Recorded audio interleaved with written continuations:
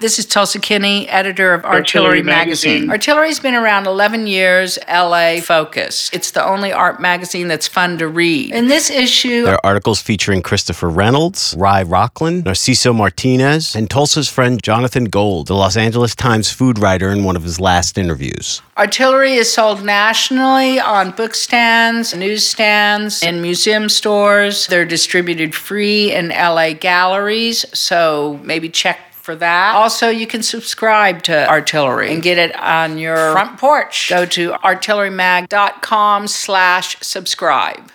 Well, I got a phone call from a guy who was in the book saying, should I sue you or should I ask for a copy of the book? So I said, I'll give you a copy of the book. Hi, everybody. I'm John Mejias in New York. And I'm Zach Smith in Los Angeles.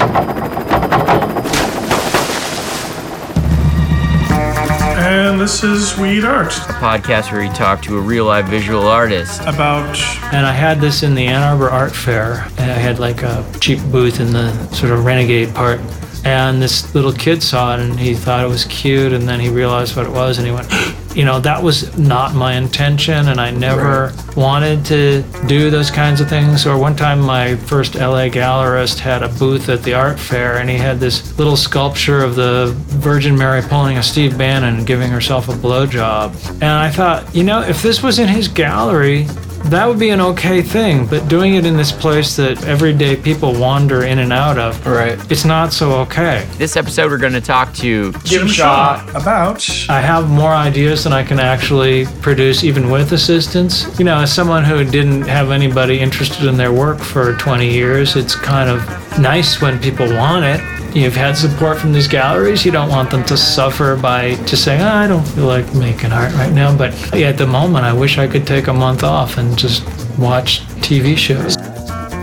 So we're here with Jim Shaw in Jim Shaw's fabulous studio. It is covered in drawings and books and reference things. Materials. I haven't had a chance to clean up in between shows because I've been busy. Honestly, do you do that? I do. Okay. It's not that clean, but I managed to rearrange the chaos so everything makes a little sense. Because all of my shows are just everything I made since the last show, so I don't have the on-off schedule. It's all on, unfortunately. Right now I need to take like a month off because I'm still suffering from a case of mono that I picked up in January. And every time I work hard, it comes back. Well, don't kiss me. I'm not I mean, even if we get a real rapport going. Since January, it's a long time. Well, it went away, but then it comes back every time you work hard, and the only way you can make art shows is to work hard. You heard it here first. Where were you born? Midland, Michigan in 1952.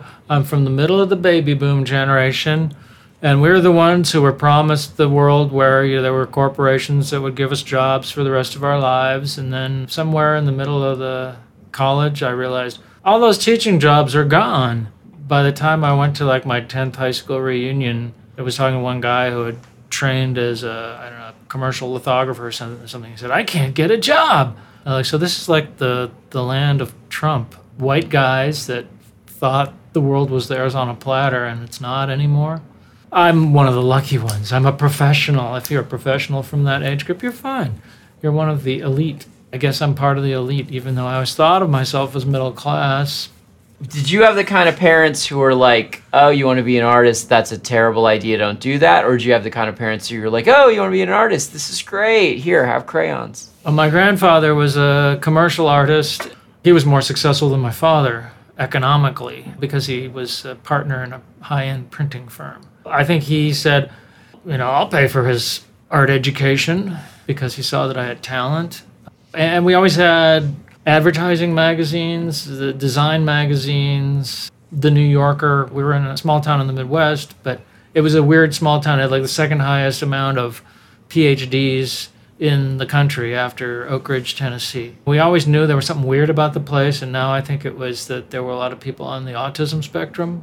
It's like an engineering town. Yeah, a place like San Jose, you get a lot high percentage of autistic or Asperger's. Mm-hmm. People, I would say I'm on that Asperger's spectrum myself. Not quite human is the way I used to consider it. My father's a workaholic, so my life was kind of controlled by my mother and my three older sisters, so I basically was pussy whipped from day one. But you did read a lot of horror comics. The horror comics came a little later because they started getting reproduced. People were noticing you had talent. Like, what were you drawing and what were you looking at when you were a I kid? was sculpting dinosaurs and drawing superheroes and psychedelic posters later, psychedelic underground comics. Were you making posters that got used for people's gigs? Eventually, I had a friend who was trying out being an entrepreneur. He ended up being one of the original managers of the Knack. Got screwed out of that position. Then he was the manager of the Naughty Sweeties. Weirdly enough, Lauren, the woman who was in charge of rustling everybody at the Marciano Arts Foundation, her parents lived next door and were part of the reason why the previous people running the place, who were like a Persian disco guy, were forced out of the neighborhood. And maybe not why the Masons were forced out, but similar theme, too much parking on the street. That's why it's an arts foundation and not a Persian disco or a Masonic hall anymore. Anyway, her father was the lead singer of the Naughty Sweeties. Uh-huh. And I met him at a club in the Valley watching Captain Beefheart and his magic band with my friend Scott. Was this like high school or is this like later? Oh, this is later. This is like 1980. So eventually you went to art school. I went to Cooper Union for like a week. I went to orientation, and I realized while I was there that I was totally out of place. Everybody else was from the New York area and had friends, and they had nowhere to live. They had no housing authority. I lived in the dorms. They didn't have dorms then. I went home. You went to school, and you had nowhere to stay, and so you went I was looking at apartments. They seemed so expensive, like $75 a month. Yeah. It seems like a lot of money. That's insane. Having never lived on my own. And we're talking about a basement apartment filled with cockroaches. And one place had like 3 different locks plus a pole that went into the ground. Like the paranoia level was pretty high in 1970 around Cooper Union. It was like a Puerto Rican slum. So the housing prospects were iffy. I was listening to the Velvet Underground, but then I was in Velvet Underground land. I couldn't handle it because I was a little white kid from a small town in the Midwest. John's Puerto Rican from New York. It's true. My father can confirm all these stories. And nobody in the buildings would speak English. I took 2 years of French and I didn't remember any of it. I just felt alienated. Right. And maybe it would have been a wonderful experience. But then I went back home, went to junior college for 3 semesters, transferred to University of Michigan. I met Mike Kelly there. We were the 2 weirdest people there. We ended up moving into a rooming house called God's Oasis after a sign I found at a yard sale. God's Oasis Drive-In Church. And we put it on the front of the house. You said you were the weirdest people there. What made you so weird at the time? Asperger's, maybe? I don't know. When Woodstock came along, I wanted to run away from the hippie label as fast as I could because all the people that were abusing me, all the jocks and the overlords, were wanting to be like what I was, and I didn't want to be that anymore. You know, we were like proto-punks. There were weird people in the world, for sure, of Ann Arbor, but we were sort of the weirdest guys in the art school. So you didn't fit even when everybody didn't fit. You didn't fit even more. Yeah. So we both applied to Cal Arts and both went to Cal Arts in 76. So your band formed back when you were in Ann Arbor, right? Yeah. You must have gotten at least adventurous enough to do that, right? Yeah, but we didn't hardly play at all. We played at some art party, we played at an art school party, and we played at a small comic book convention. So the whole thing of destroy all monsters is mostly like Mike Kelly became a big artist and you became a successful artist, and then retroactively destroy all monsters is a thing? After we left, yeah, Niagara and Carrie were still doing something. Carrie kind of went insane. Oh, this guy that was crashing at our house he found recently gave him some LSD. You just found this out years later. Like a year ago, yeah. There was this crazy guy crashing on our couch, and we had a psychopathic taxi driver living at this house. During the Ann Arbor Film Festival, I came home, and he brought the guy who was crashing on the couch, who was a big guy, brought him like by the scruff of his neck. He had blood dripping down his forehead, and he said, "This guy stole my dope. This is what happens to guys who steal my dope." It was a chaotic atmosphere to live in. Maybe as chaotic as the Lower East Side in 1970. Okay, so the guy who stole his dope was the guy that slipped the LSD to Carrie, and that's when Carrie kind of went mental and came back on Thorazine. So Destroy All Monsters carried on as an entirely different, like Midwestern, a rock punk band, I'd say, for years, and then that evolved into Dark Carnival. Meantime, Mike and I moved to California. So you were gone at that We point. were gone. Mike started the Poetics. I had gotten tired of performing, and I would jam with them, but I was never on stage with the Poetics, and I realized that everything I was interested in doing at that time was basically based on Fred Frith and Hans Reichel's solo guitar stuff, and if I couldn't hear it, then I wouldn't know if I was doing anything. I couldn't know that what I was playing was the right thing to play. So, Or you were Asperger's guitar rock. well, I guy. just never learned how to play guitars. But I mean, it sounds like the stuff that you were into was also very technical kind of. Not really. It was Yeah. more like what you could do if you had no technique. But you liked the sound of sound. And that's still what I do. But now I use my voice so I have more control over it. So I continued doing that stuff. But I kept all the tapes that we recorded as Destroy All Monsters. And that was the basis for the box set that Mike put out in the 90s, 25 years later. But Carrie also had some tapes. Carrie and Niagara were doing this kind of Velvet Underground thing with actual lyrics and songs, and we were doing this noise thing that Carrie was involved with. Niagara was never really involved with the noise stuff. So when she split off with Ashton, it was more like the more normal-ish music, and we were more the Amon Duel-ish weird stuff. And Discount Records, they had a big import section, and one day they made them all $2. So I just got tons of Sun Ra and Amon Duel and Magma and all this weird shit from that bin. Another thing about that period is the same people that were about to form punk bands or whatever were not only listening to krautrock, they were listening to prog rock. I mean, like, there were weirder ends of it, like Arthur Brown's Kingdom Come.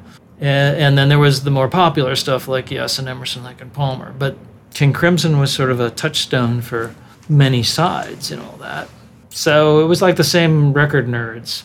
I can see that. Doing all that stuff. In terms of like when you started showing a lot art, you were like a half step behind people.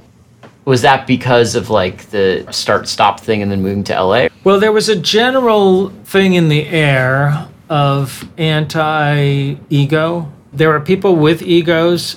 Like Mike had a much bigger ego than I did. You know, he had visions of grandeur for himself, but he kept that to himself. Was he a bass player?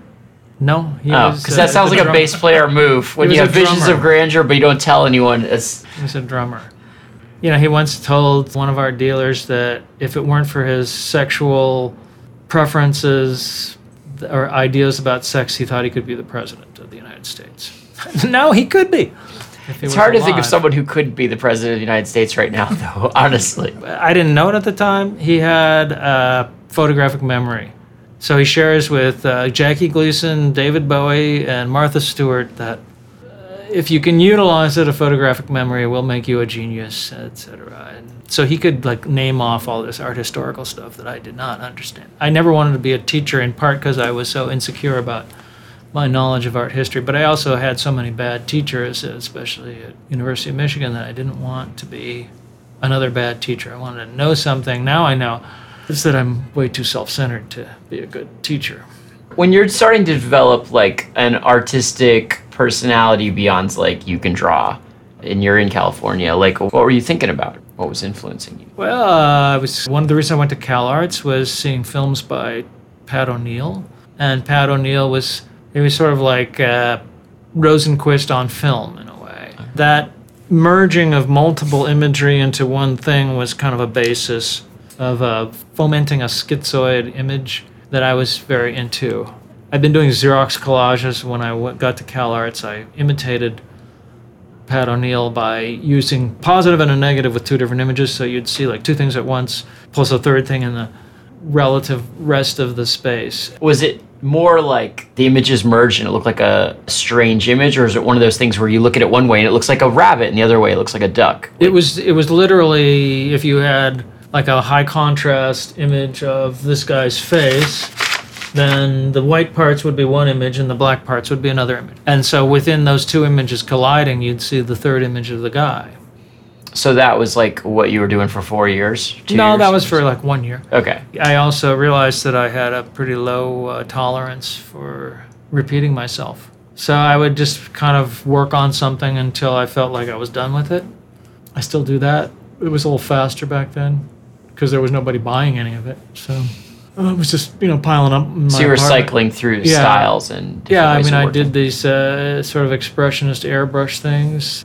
When I was in school, in the summer break between years at CalArts, I worked at a mask factory, the Don Post Mask Factory, for which there is now a coffee table book that weighs about 20 pounds. It's like that thick. Of their masks? Of their masks. I mean, some of the people who ended up doing a lot of makeup effects in the industry worked there. And I learned how to make masks there. I also learned how to airbrush there. Were they latex? Or? Latex, and then they had the thicker ones. Star Wars was about to come out. They were readying these Star Wars masks that were almost all made with the thicker stuff. Some had hair appliques, and the thicker stuff had to be baked. It had to be baked in this oven, and I always wish I had some images of that oven they had. Like one of their big sellers was Tor Johnson from Plan 9 from Outer Space. So it's basically a fat, bald guy with a crack in his head. Right. So there'd be 4 of these Tor Johnson heads, or it could have been Mickey Mouse, on this cross, actually 8, because it'd be like bolted onto this thing, and it would spin around slowly to slosh the contents, and then the oven would come up on wheels and close the door behind it. That's really intense. It was such a beautiful image. And you didn't get any pictures? No, I didn't have a cell phone in 1977. That's something you would see on Sesame Street, like when they show how crayons are made or pasta. Like that would have been good. Yeah, I think they moved to Vegas or someplace where labor is cheaper. Many Los Angeles industries moved out there. Yeah. Clown Factory. You found yourself changing styles just because you were bored of the process? Or Well, I think I'd done all I could do with one thing or another. I started doing these airbrush illustrations based on photos I'd taken or noir stills. I'd done some what turned out to look kind of like Cindy Sherman photos, but not all of myself, of other people, set up a lot of shadows and strange looks on people's faces. I'd been collecting these random stills out of Hollywood bookstores. Baldessari was doing the same. Right. I was trying to get illustration work. I had taken a class from John Van Hammersveld. Basically, nobody was interested in it, but I was at the same time doing these distorted expressionist airbrush things. I kind of finished those things off about the same time I started the My Mirage series.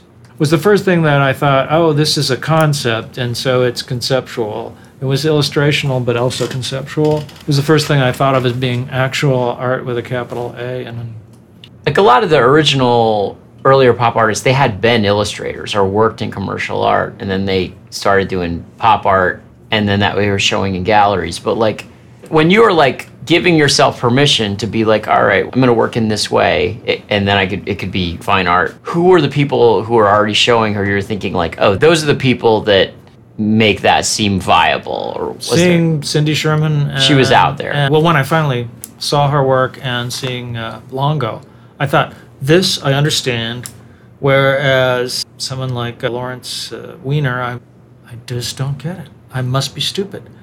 I understood to a certain extent, but I wanted there to be something more. Right. But you got to understand that in the late 70s, in LA, there was no art world. In the broader world, there was no art world. When I was doing this one piece that involved a circular filing cabinet, which was a scrap image file for an illustrator who was also a member of the Oist religion, I was tearing apart ads and stuff from old magazines, basically, and filling up different categories in this thing with 35 file drawers. And the last thing I did was tear up 1970s art magazines. And looking at that, I was like taken aback at the lack of anything interesting being covered at all. It was all bad abstraction with the occasional nod to either performance art, maybe a little bit of conceptual, and some photorealism. But 90% of it was Paul Jenkins. Paul Jenkins was like, did these sort of liquidy splash things, right, like the sub-genre of better abstract artists. Do you feel like the people who are coming up, who are doing this sort of pop influence, maximalist imagery, like, Did you feel like, okay, there are these minimalists and like really dry conceptual artists, and we're the opposite? Well, you always felt like, you want to be against that other thing, right? Also, having had some dispiriting art shows by faculty at U of M, it was sort of inspirational to see the work of Laurie Anderson and Jonathan Borofsky, among others, and Baldessari. But they were visiting artists at CalArt. So you could look at them and go, it's an adult. They make interesting art. Another inspirational artist was one that Mike sought out and invited to talk at University of Michigan was Oism Falstrom. That was mind-blowing because at one point we went out drinking with him afterwards, and he said, you guys are lucky. You guys have an actual art education. I didn't have anything like that. And then he said that his favorite artists were the EC comic artists. That was like a little stamp of approval that you weren't going to get normally. I had a very low self-esteem, so I wasn't going to assume that I could succeed. I was working in special effects, doing mostly TV commercials. I first worked at a place called Mid-Ocean that was owned by a guy who turned out to be part of the DuPont family by marriage. And his girlfriend ended up directing a lot of Madonna videos and did Pet Cemetery, Mary Lambert. I think she was sort of the brains of the operation. She did the Ramones video or the Stephen King movie? The Stephen King movie. Okay. And part 2. That was a scary freaking movie. The girl with spinal meningitis in that movie, there's just a scene where she's got like this long like worm like spine and she's just like turned like, it's a terrifying scene. Well, that's as if you're a parent, the scene where the little kid's running and gets run over by a truck. That's terrifying. You're a parent? I am a parent. Then I worked on Tron for a few weeks and what'd you do on Tron? Airbrushing backgrounds, and we worked on all these trailers. So like this should be blue, and you're like, all right. No, you just do it in black and white, and they do color separations to get the glow. The guy who invented all of that. Oh, that glow. I think that might be the same glow. It's like the light from the light tables coming through. Yeah. You're using milk plexi or something either on the thing or on the camera. And Richard Taylor was the overall art director. It turns out he was best buddies with Paul McCarthy in their college days. And then later on, his son lived in the apartment across from our present house. No wonder they're making all this art about like conspiracy theories, essentially. It's like, this is a real LA conspiracy. It's a conspiracy or it's just an accident. I don't know. If you go to Yale and you're in Skull and Bones, it's kind of like these are the kids you were going to school with. But between things that, if you're not in it, people know Tron. And then they know, like, Pet Cemetery, and then they might know your work, Mike Kelly's work. Well, I was the animation director for The Hidden and Nightmare on Elm Street Part 4, and I did all the storyboarding for Earth Girls Are Easy. I always wondered who did the storyboarding on that. I saw that recently. I designed the title sequence. The company ran out of money halfway through, so the dream sequence and the end titles got the kibosh, but I got to drive the director, Julian Temple, who was the director of the Sex Pistols movie around Los Angeles because he didn't drive. So you were doing all right in commercial. Yeah, so I didn't care that I wasn't going to make a living as an artist. You never expected to make a living as an artist. Mike was teaching full time. That's how people survived. I decided that I wasn't going to be a teacher, that I would work in special effects. So during this time, were you making paintings and stuff? Yeah. I actually started working on my work at work because I was always begging people for stuff to do if I was bored. And then they'd all come do it at the same time, and I'd be killing myself. So I thought it was better not to beg. So those feast or famine things where they want you on call, but you're to there. Do for you're a while. There 40 hours a week, and if it's busy, you're there. So you're in a big 60 office, hours. and you just like start drawing something. I just have my little sketchbook with me, and I do all the detail work. So did you take imagery from work and like put it directly into the things you were painting? Like you'd be like, oh, this is this guy. I gave a bunch of stuff to Pat O'Neill that was in these horrible Sylvania light commercials that ended up in Water and Power, some of the footage there. I did shoot special effects for some of the My Mirage pieces off hours at Robert Abel's. It was like the top of the line special effects for TV commercials. Later I worked at a place called Dream Quest that got kind of gobbled up by Disney and I think no longer exists. We worked on The Abyss. When you work on a movie or a TV show or commercial, would you like take any of the images directly from that and like put that into your work? I would occasionally do something like a storyboard that was a comment on special effects, right. But no, it wasn't that direct, but it was more like being methodical. I mean, like, I have to be very methodical with these paintings that I'm doing on old backdrops, because if I cover up an area that's all cracked old paint, then I realize, oh, that thing was supposed to be over here an inch. Then I have to go back in and redo all that stuff. So I try to make sure I do as little of that repainting as possible, because it's a painful thing to do. And it's kind of like people who like they write for TV shows, like, or something. They write screenplays, and then at night they will go and like do an open mic as a stand-up comedian. Become a heroin addict. They're becoming a heroin addict. Well, that's not necessarily like a product that the rest of us can consume. They're being a heroin Well, addict. that guy wrote a Ben Stiller movie about his... A Permanent Midwife, Jerry Stahl, right? Yeah. Worked for a prominent gallerist in L.A. It's a LA conspiracy. But I mean more like you're working in the commercial industry, and some of it's fun and some of it is being asked to do things that you're like probably not as good as you could feel like you could do. And then you're kind of blowing off steam in your own work. Mm-hmm. I mean, was that kind of mentally where you were at, or they just feel like completely different things to you? There were different things. I just never could commit myself totally. If, like, at one point I got a call about going up to Marin County and doing like matte paintings for Skywalker. If I had done that, I might have continued on, because films are something you can feel a little more into.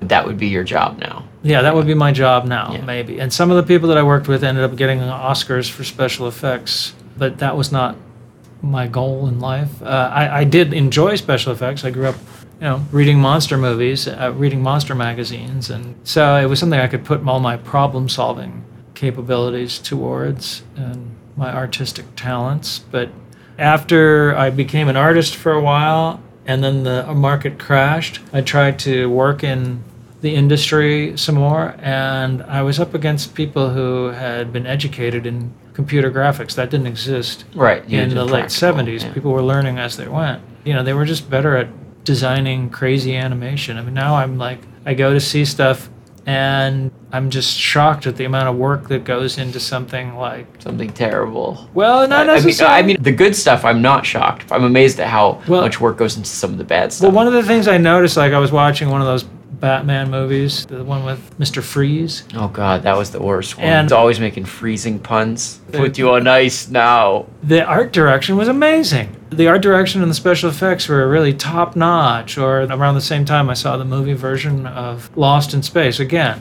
the direction and the story were awful, but the special effects were great. And that still goes on. And not that Ghost in the Shell was a bad film or anything. There were so many special effects that it was just like you were numbed by it. It was, dense layers, or Valerian, that city that was only to be seen with certain goggles, are pretty amazing. The casting didn't work so well, but, So I thought if I had a better literary bent, I thought you could make a dogma science fiction film. I would remake, the problem would be copyrights. I would take what was shot of Naked Lunch, and I would get like gay porn movies and all of these science fiction films, and I would take all these great set designs, like there's like riding motorcycles on the arm of a statue in this Batman movie, and possibly either using rear screen projection or green screen, you could insert actors talking whatever you wanted. Right. And you could remake a cut-up version of Naked Lunch, so it would be much closer to the actual novel than the successful in other ways version that Cronenberg made. Once you start interacting with the art world, this becomes like more obvious, but there's like this thing where the artists are very organically connected to like the weirder, more surreal parts of pop culture, and they see a connection between like a Planet of the Apes movie and Naked Lunch. Whereas the people who are writing about the art and curating the art and talking about it in the museum seem like they're almost going out of their way to not draw those connections, to make it look like, when you come up with a strange image, you're like, oh, it's a tree with a mouth. Where could this have come from? Did you feel like when you started showing that, were you noticing that? Well, there was always that disconnect. I mean, you'd notice in reading art reviews that the art reviewers would like it when there was some reference to some art historical element that they could explain, because it called upon their skills. Right. And I realized that any art historical references I put in would play in that realm. I also knew that if I had a reference to Wally Wood in a piece, that they wouldn't understand it, and that would be an interesting moment of confusion. As the person interviewing you, I should point out Wally Wood was a 50s and 60s mostly. They went into the 70s like a sci-fi illustrator. He did really great He was like ovals the and ellipses. most adept artist.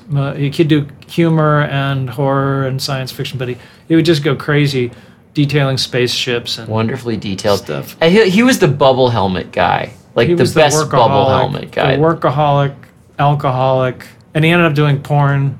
Like being in it or just drawing it? Drawing it. I know he drew it. He drew it. I thought maybe. I would think he's a little old to be in it at that point. You never know. Ran off with his psychoanalyst. Everybody's. Quite the crazy person. These are my goals. Another artist I wanted to be like was Clovis Troyel. I'm not sure if I'm pronouncing know his that name. He's one. a French member of the Surrealist movement who worked all his life as a janitor and never sold his work. Too late. Sorry. Yeah, you can't live as a janitor in LA and survive. Yeah. Okay, so you're at home working. This Mm-hmm. is like at this point you're in the 80s. I had an apartment in Silver Lake. I worked small, so that was okay. You're thinking about your own work. What were the ideas that were in that you were Well, thinking? My Mirage was a coming-of-age tale, but it was told it was like a Burroughs cut-up visually. Everything was a different style. I saw it as my sort of postgraduate thesis. Mm-hmm.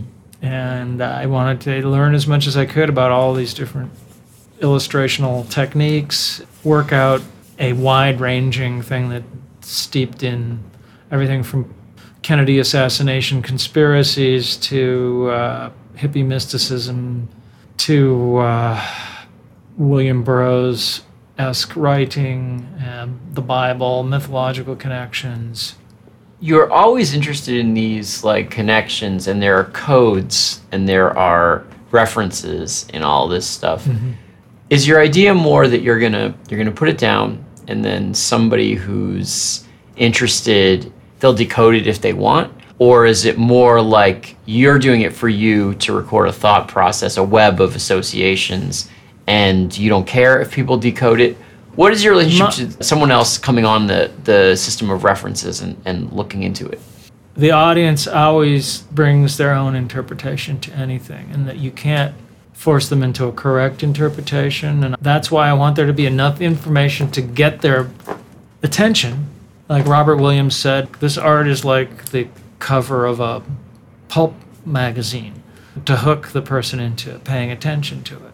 I don't want it to be super arcane, but I don't want to give it all away in the piece. And sometimes I don't ever want the actual meaning to be sussed out. Writing things in poorly translated Aramaic is one way of making things a little less obvious. If you could support yourself exactly the same way, but no one ever looked at them, would you still make them the same way? How would you support yourself? I don't know, but theoretically, thought experiment. So, like, oh, no, you live in Northern Europe. And they're like, oh, you're an artist. And they just give you a stipend. It's equal to the same amount I you're would making probably now. do that. I probably wouldn't have assistants, but yeah. So the audience reaction is not like a big part of your... It's part of it. To some extent, I wouldn't mind being like living on the periphery and doing art that congeals in a space and then disappears. I like the idea of that.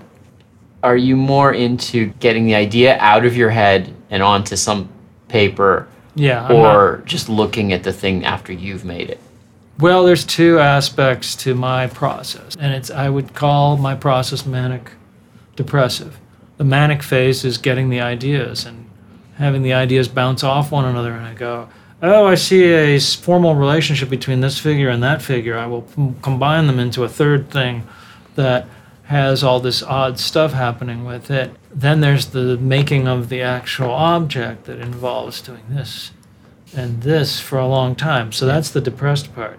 The manic part is the more fun stuff, and it'd be great if it happened all the time, but you need the downtime of the rendering. You've got literally hundreds, maybe dozens, maybe hundreds of like half-finished pieces around the house, it looks like. Mm-hmm. Do you work on a kind of work that matches the mood you're in at any given moment? Somewhat, but I also have deadlines. I feel I'm still of the generation of artists who think of their show as a statement, kind of like the Beatles introduced the album as a statement, but we've gone into the era of downloads. Individual songs are now what drive the economics of the music. It's Well, very- art yeah. fairs drive the economics of the art world. Well, a fair is kind of, it's a hyper show. Like, it's more of a show. Like I always think the way it should work is like, well, we're making work all the time. A different person is Googling you every day, right? So for them, that's the work. The work is whatever they Googled that day. So when we do these interviews, we don't wait for you to have a show to do an interview, which is what a magazine would do. We just do them all the time because your work is always there. You know, the only people the show is for is like, 8 people who go to an art show. I mean, lots of people go to an art show. I hope. But the idea of an event, the show as a statement, is based on that idea that it's seasonal. And then the art fair is like that even more, where every artist only has, like, in December, there's Miami Basel and American artists all get, like, seen for a second. It seems like for most people who consume art, especially young people who are just, like, looking for things to look at, that's not what their life is like. But for the art market, it's like, oh, it's December, and oh, it's an art armory show, you know, like, and then in Europe, it's a different. I don't know, I have to earn a living somehow. Right. And I'm stuck with the system. I hate art fairs because they always want something new. And I'm always killing myself to get the most recent show done. Yeah. And, economically, I really only make money on old artwork that I already spent all the money on. Because the new artwork, I just make about enough to pay for all my employees. Is it all based on the size at this point? That's true, too. I mean, these drawings are unfinished for a reason. Yeah. They take more work than a painting of the same size, and They're they sell so for less carefully money. made. But people don't care about drawings. The painting is worth more. If it was oil, it'd be worth more than acrylic, and I don't know why I don't just switch to oil for economic reasons. Oil on canvas. For some reason, it's just like, oh, it's twice as much and twice as much. I like painting in oil, but so many things that I've been working on demand a hard edge. There's elements that don't want to mix it up. But you're also like, doing printing and like if stuff I'd done like that version of The Origin of the World, if I'd done that in oils, it would have been faster. It would have been easier. But I've been working in acrylic for so long that I don't know. just I'm a kept big acrylic fan. I'm not going to give you any trouble about that. I don't know about John, but Well, painting the thighs were so hard to paint in acrylic because it's just blending, and I'm not thighs are hard to paint. Period. a fan of that retarder stuff. But It's hard in any medium to paint thighs because you have a very subtle transition. and I could control. handle it in oils better than acrylic. I ended up having to go back with airbrush. I'm impatient. Okay. It seems like you like the ideas, but the ditch digging work you get kind of depressed about. It doesn't make me sad. It's just the thing that I do instead of being sad. I get what you're saying. The political It is- situation makes me depressed. It is the work that you would do on future makes when me you have a depressed. different energy level. Yeah, Like yeah. When you're manic, I'm- you're like, oh, let's grab this, I mean, and you're putting I think- ideas together. When you're depressive, you're like, I'm sitting quietly and I'm making this. Yeah, I gray. think, when Mike was manic, he was really manic, and when he was depressed, he was really depressed. For me, it's not so extreme. It's a livable space. It's like what I was used to as a teenager. I had this sort of graph in my head. Okay, I got depressed, and then I leveled out, and then I got depressed again, and it was like just this graph that kept going down. It doesn't go down anymore, but I'm not as unhappy as I was as a teenager. I think that's true of most people. Being a teenager is probably the worst time of life. It has its downside. You're doing all right in the movie business. You're doing animations and you're doing special effects. You're making your own work at home. I'm earning a middle-class living. Cool. So when do you transition to showing? Like, how does that actually happen for you? The late 80s, I was getting more demand for having shows. How are people finding out about your work? I was in a group show of Cal Arts grads. It was in Chicago during the art fairs, All right. called something Skeptical Believes. Chicago is like very open to the sort of like cartoony illustrator. Well, it was that back was- before Miami. It was like the big American art fair, really, at that time. So I got approached by 2 New York galleries at that time, and I was showing with this. I won't mention any names because I don't want to get sued or anything, but a local Los Angeles gallery run by a young Cal Arts graduate who was like snorting up the proceeds of his shows, who went insane during my show, which was the first successful show, because my theory was he never expected or wanted success. I'm a less extreme version of that. Getting success doesn't bear well with me, I think. It just seems wrong. I'm sorry I'm interviewing you. It just doesn't seem right. I don't know. Well, I went to an art opening last night by Friedrich Kunath, and I'm sort of waiting to say goodbye to him because I have to go to another art opening. John Hamm comes up and gives him like a bear hug and says, "How you doing?" And I'm like, why doesn't John Hamm come up and give me a bear hug? Maybe because my attitude is so I feel like you would be unsuccessful. scared if I gave you a hug. Plus, you have mono. That's probably why. Yeah, John Hamm doesn't know that I don't know. Maybe Have everyone mono. knows. It's a LA rumor mill, you know. Yeah, I don't know. So anyway, so that's not part of my life. Is also another thing was at Cal Arts, the theater department, where we found them obnoxious. Right. They were just like outgoing and expansive. Theater people. Yeah. They were theater They're people, always on. but we were all like, depressed. Still the and- worst. Yeah. Yeah, we were depressed and outgoing. It's all in your point of view. I'm as critical of myself, I think, as that's why I like being in the art world. I'm waiting for the bad reviews to come. Do you still feel like you're the weirdest person around? Oh, I've met weirder people, believe me. That's And, a good thing about LA. Is no matter how. Well, I was in London. I was in a show with, I don't know if I should say their names, both wonderful artists, and they were so much less socialized than I was. I thought, wow, I'm the sane one here. I feel like I got desocialized when I had a show in London because the openings are at the same time, but they're on London time, which means everyone's already drunk. And they're going to bed after your opening because it's London and everything closes early. And I didn't know anyone. At least they spoke English. They did. I realized it was English after a while. Everything was gray and gloomy, and I had suddenly was looking at my own paintings, and I was like, I put too much gray in these paintings. The whole show just looks like super depressed. And then everybody was like, this is the last thing they're going to do before they go to bed. They get off of work at 5 p.m. They drink immediately. They don't like nap. Art opening is like 6 to 8, 9. They're almost done. So they show up and they're like, hi, everything, how you do? Oh, I love it. And I'm like, hi. And I'm like, what are you guys doing after? They're like, nothing. It's 7 p.m. We're sloshed. Like, it's over. So I was like more alienated in England than I had ever been anywhere else. Being, say, in France or someplace, or it's Italy, hardly anybody speaks English in Italy, or at least when I first showed there. Just 2 people worked at the gallery spoke English. So having an opening there was super alienating. But if you're like at a dinner, it's hard enough when you're at a dinner and there's more than 4 people. I can't understand anything in English. Right. Because the cacophony of all the voices speaking. But if it's in French or whatever language, it's pretty alienating. Do you have that thing where you get a sensory overload? I just have a deafness when it comes to, you can't ignore the background sound. But is it unpleasant or is it just you don't get it? Because I know people who are on the spectrum who they get a sensory overload. If there's just too many people talking. Maybe I get that at the flea market. Okay. When I'm trying to discern through all this stuff. There are times when I do get a sensory overload, but it's not enough to keep me from the flea market. It's more like I'm tired of collecting shit. You're out. You're not in the middle of LA. Where are the good flea markets? Or are you Well, afraid I to like the tell us? PCC flea market, Pasadena City College. Okay. First of all, it's in a parking structure, so you're not being burned by the sun. It has a huge record section, which I don't really go into because that would take forever. And it's fairly compact. And it's not like the Rose Bowl is so big and everything's a little more overpriced. I've been to the Long Beach one a couple times, but that's far away. So That's just a good tip for those of us in LA. That's useless to everyone else, I suppose. But yeah, but just I been wanted in to know. I'm finding thrift store paintings in thrift stores.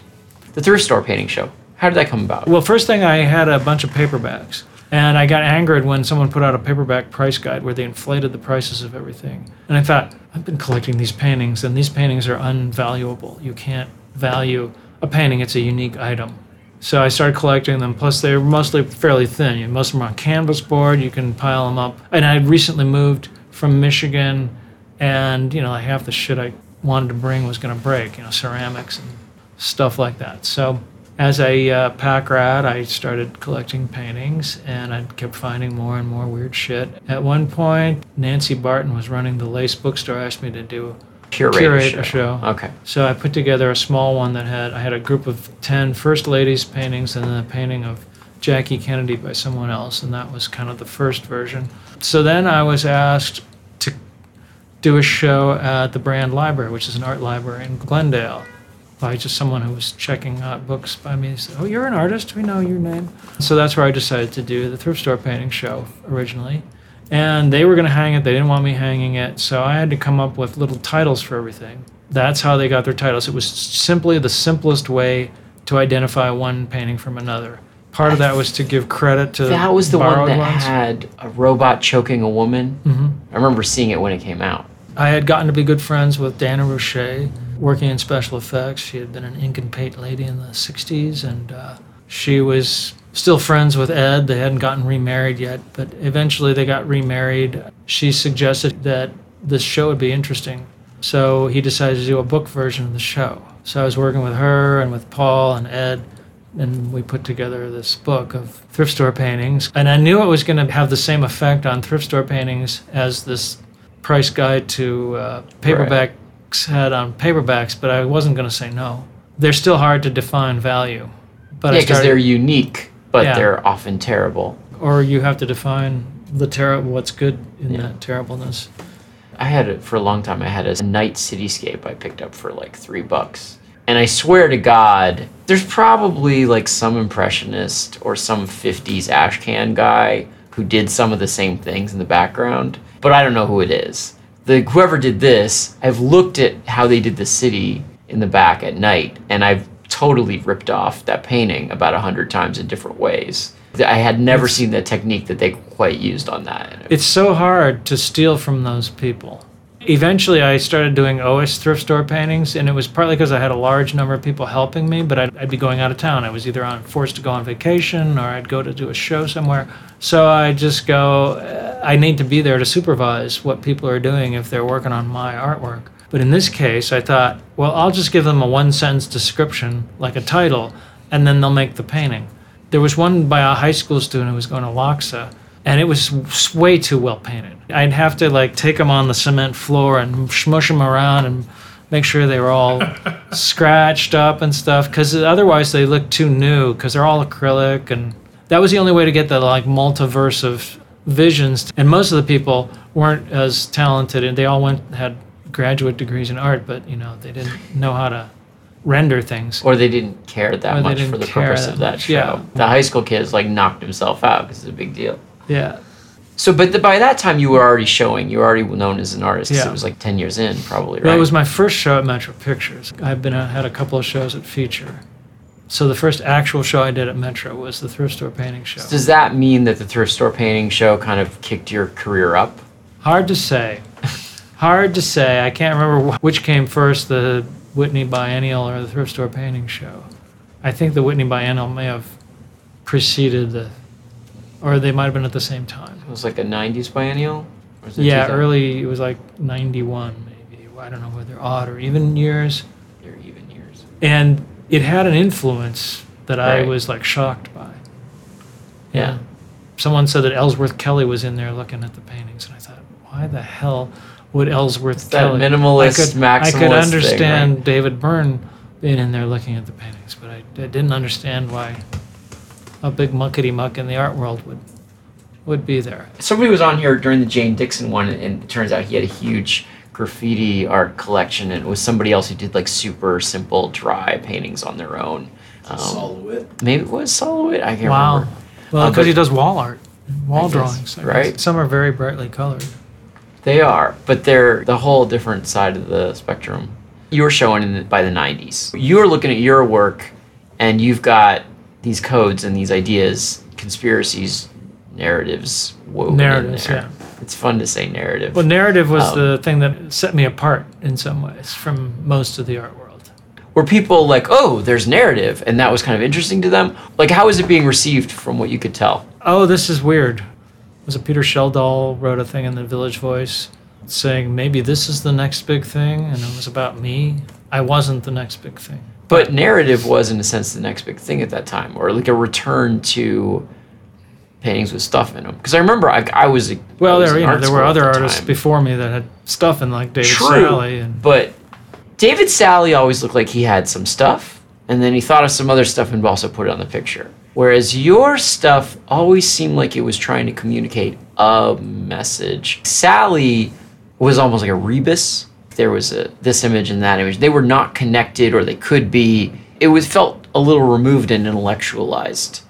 Whereas at that time, I feel your work would have struck viewers as you were trying very hard to tell us something, or get something across in a way that he wasn't. well, I kind of feel like I could do the same thing with no meaning, but I wouldn't be able to do it. You wouldn't be. You I wouldn't be motivated. able. I wouldn't be dedicated to it. But I also think at that time, a lot of things I got from people was like, oh, I have a cousin who's really into your. I have a nephew that's really into your work. My son is really into your work. Male relatives. Yeah, it's like I'm like of people, I'm like but not people. Like sort of like Salvador Dali, a gateway drug to the art world. And most people get over their interest in Salvador Dali. I never really did. They get over their interest in pop art and they end up being cerebral and dry and doing the same thing over and over again in some other way. And I never did that. So you were like the fancy spaghetti.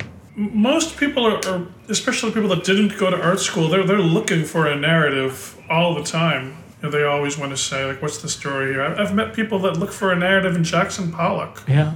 Art critics are also looking for a narrative in Jackson Pollock. It's just a different narrative, a different kind. I think that the sequences of the art teacher in Ghost World are one of the best summations of art education, where they take the thing that the person's really pouring their energy into, which is their sketchbook. And believe me, I've looked at a lot of sketchbooks, and a lot of them have a lot of imagery and energy in them. And they tell them that, well, this is immature crap, and you should grow up and put a tampon in a teacup. And there was this image when we were at Cal Arts that at Art Center, because it was a professional school, that some of the teachers would like take people's artwork and like break it over their leg or something. Like there's a real passive aggressive way that most art schools work, which is, well, yes, but they just don't talk about it. I had a student at Cal Arts who was doing some stuff that was not very good, and I always try to be very positive, and he was from another country, and I asked him, well, what do they say about your work in crit classes? And he said, oh, they don't talk about my work. Because he was from another culture, they didn't feel free to criticize it, but they just didn't talk about it. So he wasn't really getting an education. It's weird how many art teachers can demonstrate no sense of responsibility toward a student just because they know that student will never make their kind of art. They're just dicks to them. They don't give them their money's worth in a certain sense. It's hard to give them their money. Well, first of all, like George Dean once said something to the effect, well, only like 2% of them are ever going to amount to anything. That's probably true. Right, but you still want to give them something, you know what I mean? The art world has changed a lot since I wanted to be an artist as a teenager. Like nobody made a living as an artist in the 70s. Like 3 people made a living as an artist. There's a whole movement about being poor and an artist. It was an expectation that you would be poor. It was like taking a vow of poverty to go to art school. And art school was cheaper then. But one thing there also wasn't at the time was the equivalent of an orchestra. You could go to study violin and you could still be in an orchestra. But there was nothing like that. But now there is. It's computer graphics. There is an actual functional use for your art degree if you know how to do various computer things, if you can do computer animation or layout, Photoshop, etc. So that has broadened out. And art world has become an actual place of employment, which it never was before. As the computer has ended a lot of old kind of jobs, it's created a small number of jobs in the realm of design and culture that employs, there's a lot of names go by on those films. Yeah, when they're, that's a good point. Orchestras keep musicians employed, and like movies keep people with certain esoteric art skills employed. Like nearly everybody we interview has a job right out of college that ends up feeding into their art somehow, like some weird semi-creative. Like Jane Dixon used to program the graphics of the Times Square electronic readout, and she was like, yeah, it was kind of pointillism, little dots. You're making these maximal things full of imagery and full of narrative, to some degree in opposition to it, on a field of art where things are increasingly dry and simple and minimal in a lot of ways, or intellectualized. But then when you move over to appropriated pictures, like in the thrift store show, you're almost kind of becoming more of a conceptual artist during those shows, or your idea was like, I'm showing those people's art. Yeah, I'm a curator, in my mind. I'm not assume appropriating those guys work. Never made, you didn't find them and go, oh, here's your $3,000 for your painting. That didn't happen, right? Well, I got a phone call from a guy who was in the book saying, should I sue you or should I asked for a copy of the book. So I said, I'll give you a copy of the book. And it was a piece that actually Richer insisted on putting in the book. I was against it because I thought it was too well painted. He was a painter who lived in the same building that Lily St. Cyr had a apartment in. I don't know who that is. She was a stripper who had a store called the Undie World of Lily St. Cyr for bras and underwear. I didn't know that much about underwear history, And now I do. So this guy, I went over, I talked to him for a bit. He said that the painting had been given to his niece, and she said it had been stolen. Who knows? Right. Then he asked if I was familiar with the paintings of Renee, what's her last name? She was a gangster's moll who starred in a John Waters film. And she did these sort of naive paintings that were pretty interesting. And I couldn't afford the $200 or whatever you wanted with them. But then when I was curating the show in New York, I was borrowing some things from a designer. And his boyfriend asked me if I'd ever seen any of Renee What's-Her-Name's paintings. And I said, well, I know someone who's got one for sale. So I arranged that sale for the guy. Nice, like a real curator. Yeah. There was another time the show was up in Hawaii, and they used this painting of a woman in a barrel on the card, and someone said, I know this woman. She lives here in Hawaii. I gave her the painting back. I think the other painting actually belonged to a friend, so I couldn't give the guy his painting back. It didn't belong to me. But she was having a visitor who was the person she had given it to come to visit, so she was going to entrap her by saying, oh, there's this interesting show at the Honolulu News and Advertiser building. And I was never there for it, but I thought that would be a good video to get. But those paintings didn't get sold. They were just part of the show. Well, eventually, I sold the bulk of the paintings to a collector. They'd come back from a show, and they were literally spilling out of our basement, and we're going to get rained on. Because originally in New York, Saatchi, the collector, wanted to buy them, and I said no. It was partly because it was Saatchi, but it was also because I had given all these interviews where I said, oh, no, I'd never sell them. But they hadn't become such a burden that you did eventually sell them. Yeah, plus I had a fucking subprime mortgages that kept going up and up and up. Oh, God, the crunch. How many paintings did you have at its peak? At about that point, it was about 160, and I kept adding to it. I felt guilty, so I kept giving the collector more. It's a collector in Belgium who was like my first big collector. I've got a few more here. Yes, you do. Yeah, that I've collected since. Shiva? Looks like a Krishna down there. Yeah, she's got many arms. So I went against my word, and I sold them and paid my mortgage. Nice. In the face of the crunch, it's fair. Well, there were many crunches. Right. This was an earlier crunch, the mid-'90s crunch. I've weathered many crunches. I understand them. It's like when the stock market crash happened, it was partly because the people in the stock market world hadn't lived through any crashes. They believed Wired magazine that it was going to go on forever. I'm just waiting for the next bubble. But I guess all the regulations that were put in under Obama have made it it's not really a bubble. It's just a recovery. So it really needs to be a bubble to pop. Yeah, this is That's just what sort Donald of will bring about. pudding. We're waiting for the Pudding the tax slowly breaks. rising, maybe, or sinking. I don't know. Well, yeah, it's also something that's only affected the elites and not the average Joes back in the Midwest. It's rough out there. It's When you think about the political and social ideas in your work, do you think, like, I'm thinking about these things and this motivates me to get a picture done because I'm connecting the dots for myself? yeah, I do. And you think, but when other people see them, they're just seeing a riot of images. Like, Yeah, and you're like, that's I got the way my it's gonna be. interpretation. They've got theirs. Right. And so when they ask you, do you feel like that's like a false impulse? You're like, why are you asking me? Just look at it. Or do you feel like, no, I'll explain. Which is the false impulse? Wanting to know your interpretation. No, that's fine. I don't even know my interpretation. There was like one piece that had to do with something extremely personal, and I didn't even get it until like a year later.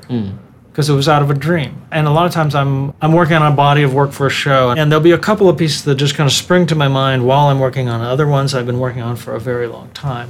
Some of those ones they're a little underbaked maybe, so I don't fully understand why I did them. And there are elements of the show at the Marciano Foundation. I can't define exactly the moment when I decided that I should have British pederasts prominently displayed in it. Clearly I can say it has to do with the abuse of power, because it clearly does. It happened. I don't know. I'm sort of waiting for someone to connect me to the Comet Ping Pong pizza scandal because I'm dealing with the same things they think are going on in the basement. Right. I'm not in favor of pederasty, but That's good to know. I'm using it as a thematic element in the works. Do people ever get offended by your paintings? Probably. But I mean, I don't know. it's never been a thing in your career or your work where you noticed. You could offend people so easily now True. with social media. True, but the thing is, like, some people do so much, it becomes an element in their story of their career. And some people don't, and I get the feeling that your pictures are so dense with imagery that no single image, like, comes out and offends a certain parents group. I mean, if they knew the true meanings behind things, they might be more offended. Right. I'm innately a little reserved. When I was a little kid, I was in the Rochester Historical Museum, and there was a painting of a Native American wearing like a little loincloth running away from other Indians who were shooting him in the back with arrows. So he had blood dripping down his back. And I would like, for years, I'd be walking down the street and that image would flash in my head and I'd go, I'd be upset. It kind of happens in Binky Brown Meets the Holy Virgin Mary. He sees this painting of guys getting scalped and he'll be walking. The same thing happened to him.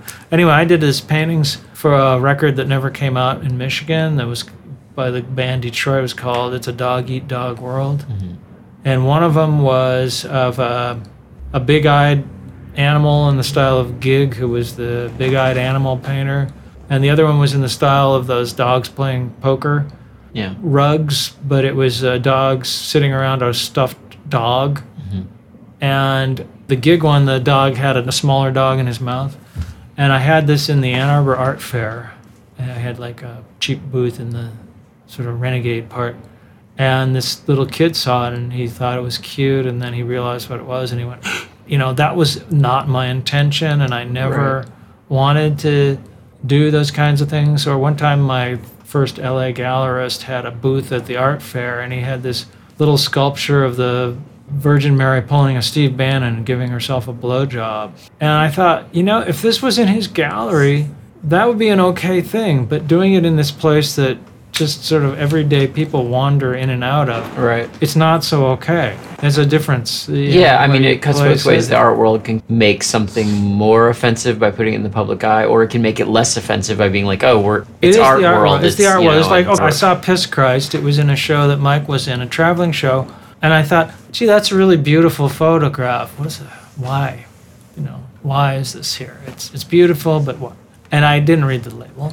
Yeah, and it's a golden. That show had been going yellow, around for like a year before some Christian walked up, read the label, and got outraged. Right.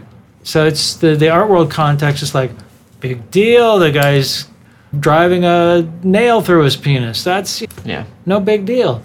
But if you got NEA funding for it and put it on PBS, then suddenly it becomes a different deal. Yeah, you're waiting for that person who will. I'm not waiting for him, but. Conspiracy. Are you a Thomas Pynchon guy? I tried to be, but I'm more of a William Burroughs guy. Okay. I don't have time to read anything but research, basically. So when did you start having assistants? The first time I had was like in the early 90s. It was just before the riots. So relatively early on. I had an African-American assistant, and I said, I've just driven across town from Beverly Hills, and it's looking pretty ugly out there, so I think you should go home. And that was like the last day that my first two assistants worked on anything. You don't see them anymore? I see them occasionally. She got a job at LACMA, and he was working for... he became like some kind of a game designer or something like that. A lot of that going around. Married to some beautiful woman who worked at Gagosian. That was for like a year, maybe. They were doing tracing for me for the most part. What are some jobs that assistants do? Well, initially, the next assistant I got did only carpentry because I'm terrible. I'm a terrible carpenter. Well, Jessica answers emails and. We have your office assistants who do like chores, but like in terms of like making the stuff. Making the stuff, usually it's tracing or underpainting in some cases, other cases. It started ramping up when I was doing large drawings like that one, because that's like the biggest thing in terms of getting repetitive motion pain. Yeah. I was flying to Paris, and a couple of days earlier I had a crick in my neck, and on the airplane it started moving from here slowly down through the nerve system. There was a pinched nerve in my neck, and I was just like, in utter pain. So I realized I needed to have people work on those things a bit more than just tracing the basic outlines. So eventually they got to the point where people were working on them doing like the under 75%, and I would do the final 25%.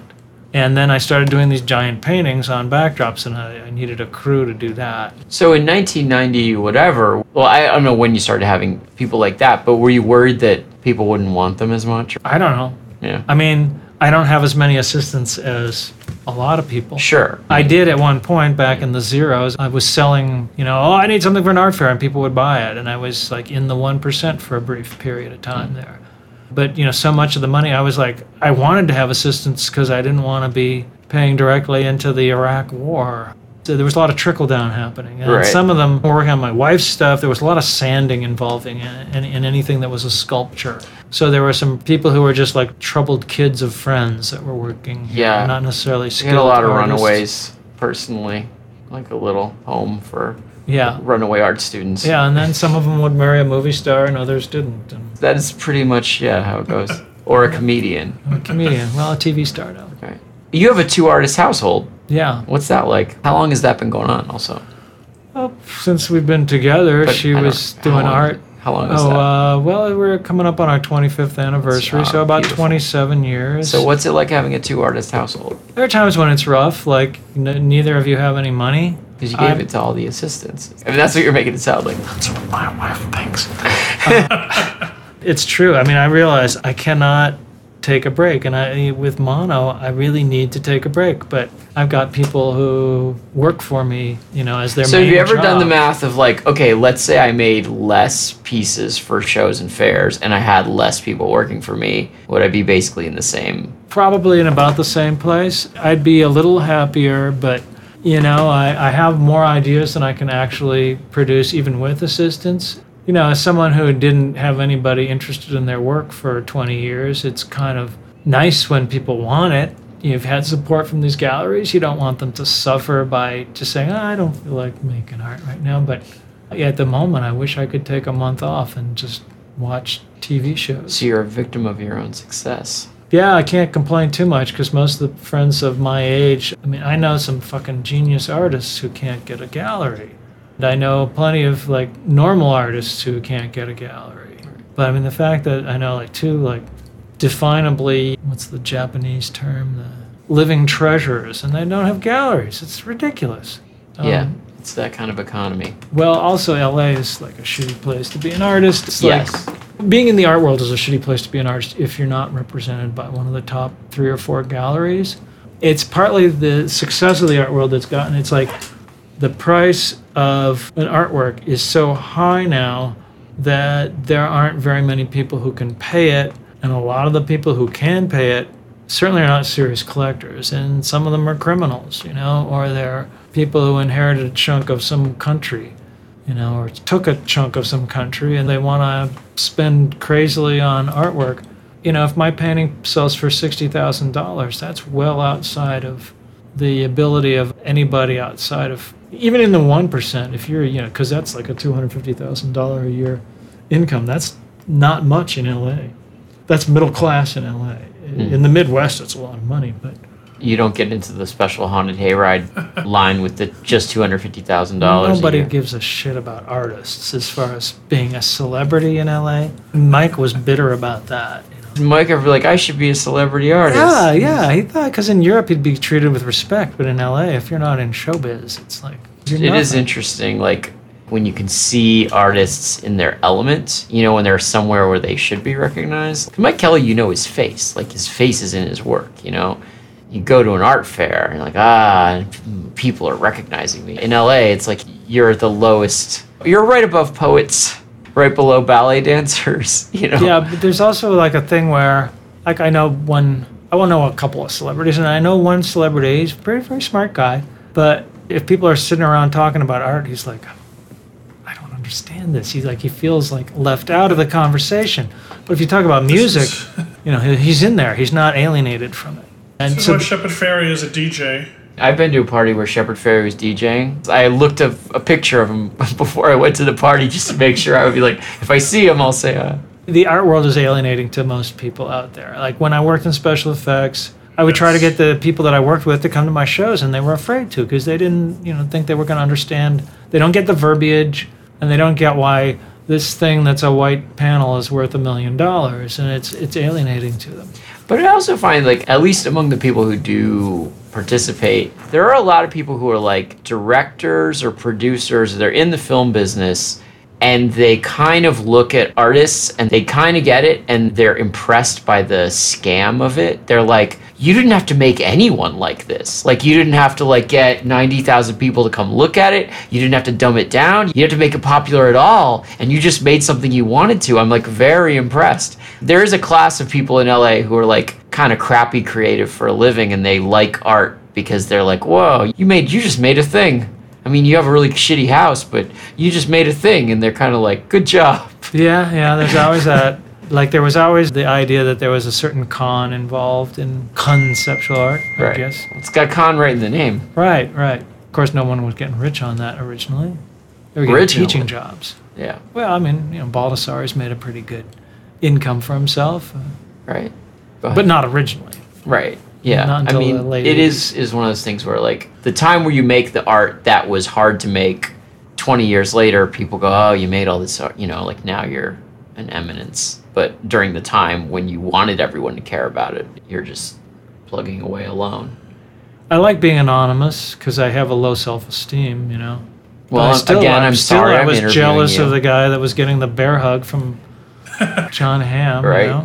I think you're convincing me to just keep making comic books, and that's it. This is the pep talk I'm getting. No, because you interview comic book people, they're like even worse. They're like, my wife left me, and I'm an alcoholic. They got fucked over. I mean, they don't do an interview because they don't have time. They're like, I got to do 8 pages of fucking Flash before noon. I guess Ramona Faden said that she left comics right before they upped the page rate, but the stuff that I glory over, all the Silver Age and earlier, those guys got paid shit.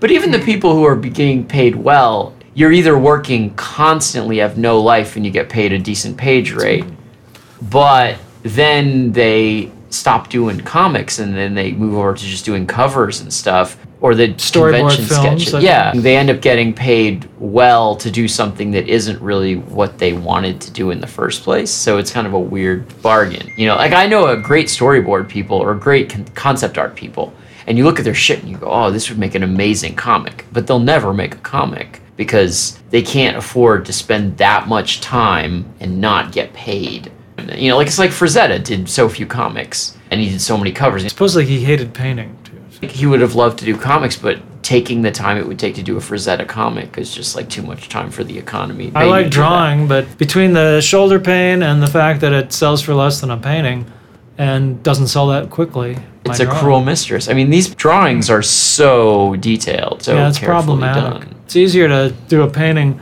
in which the bulk of it was either before I was doing splatter paintings or now it's like a piece of a backdrop.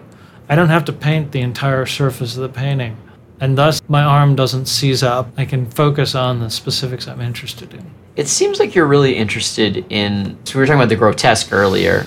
The grotesque is kind of where abstraction turns into a representation. Someone's face starts melting, and the melt part is just an abstraction, and their face is a representation. You're interested in that transition point where something that's real has become so damaged that it becomes abstract.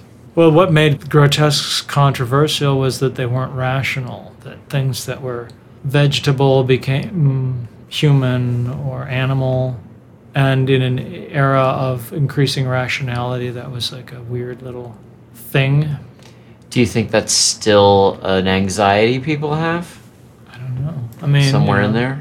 Certainly it provokes anxiety in a David Lynch or a Cronenberg film. We went to see the David Lynch retrospective in Philadelphia, and I hadn't really understood how much he was borrowing from Bacon. Yeah. But if you look at the talking tree in the new show, or there was a creature, the blurry monster, that chopped up the naked couple in the first episode. It was totally Bacon. Nice to see that. So that's like a thing that you're interested in. David Lynch. The grotesque. Well, David Lynch, I think, was like art had a place showing narratives once upon a time, and he's one of the people who's, I think, one of the most effective artists in the present. He's showing narratives, but he's also still maintaining an artistic aspect to it. Like the new series has some amazingly long takes. Or 10 minutes of driving in the dark. Literally 10 minutes of driving in the dark. No dialogue.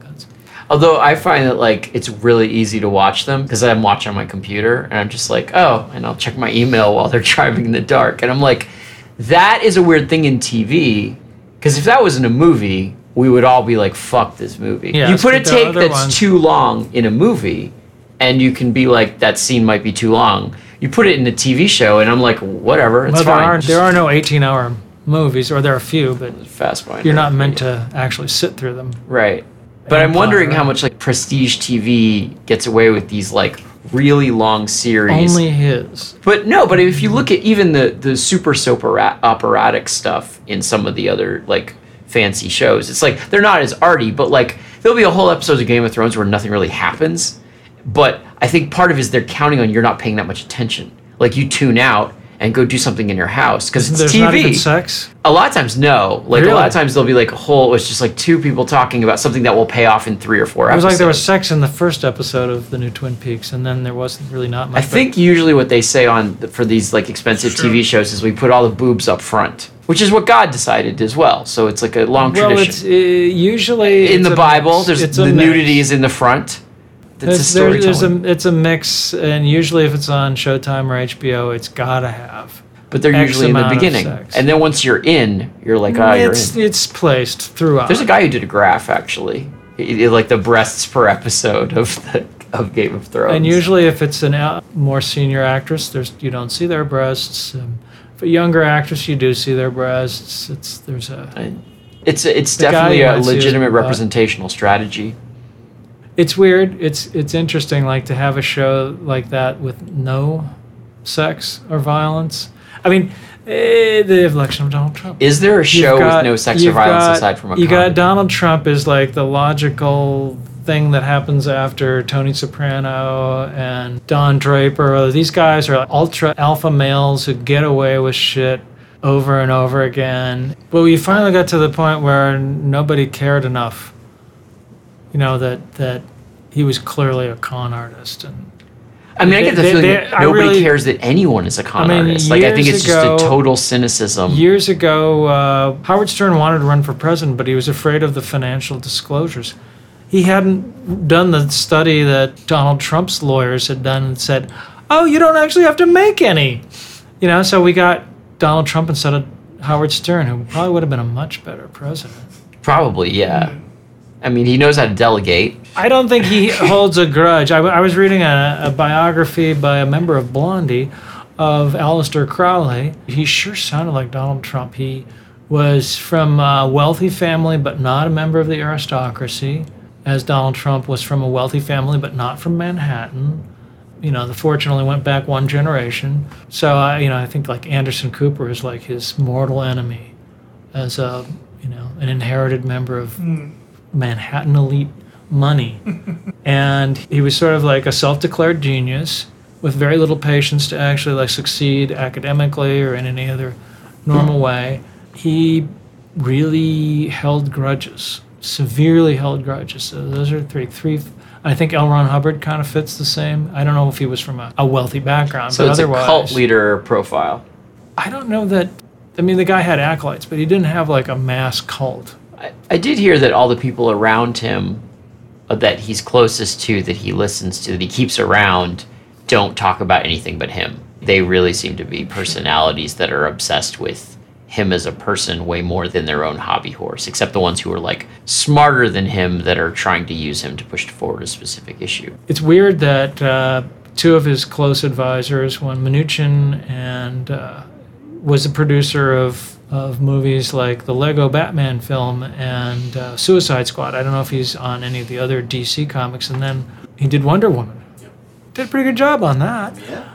I hear the biography of the creator is kind of half-assed, but yeah, it's a great story. But then one of his non-appointees, but one of his close advisors is the head of Marvel Entertainment. Yeah. it's amazing how much the Marvel stories and to some lesser extent the DC characters are always fighting against the government and the establishment. And well, they're by artists who are getting underpaid. The people who write and draw comics are, as we've pretty well established, like 1 or 2 degrees of separation from the disaffected bohemians who are making fine art, and they have the same shit in their head.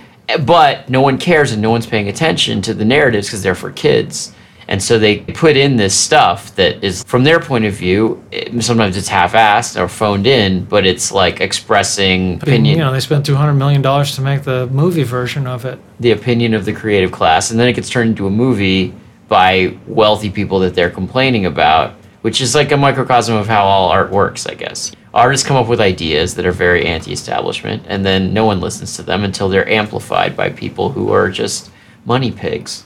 Yeah, I went to the premiere of Johnny Mnemonic because people from Metro were there. It was Longo directed.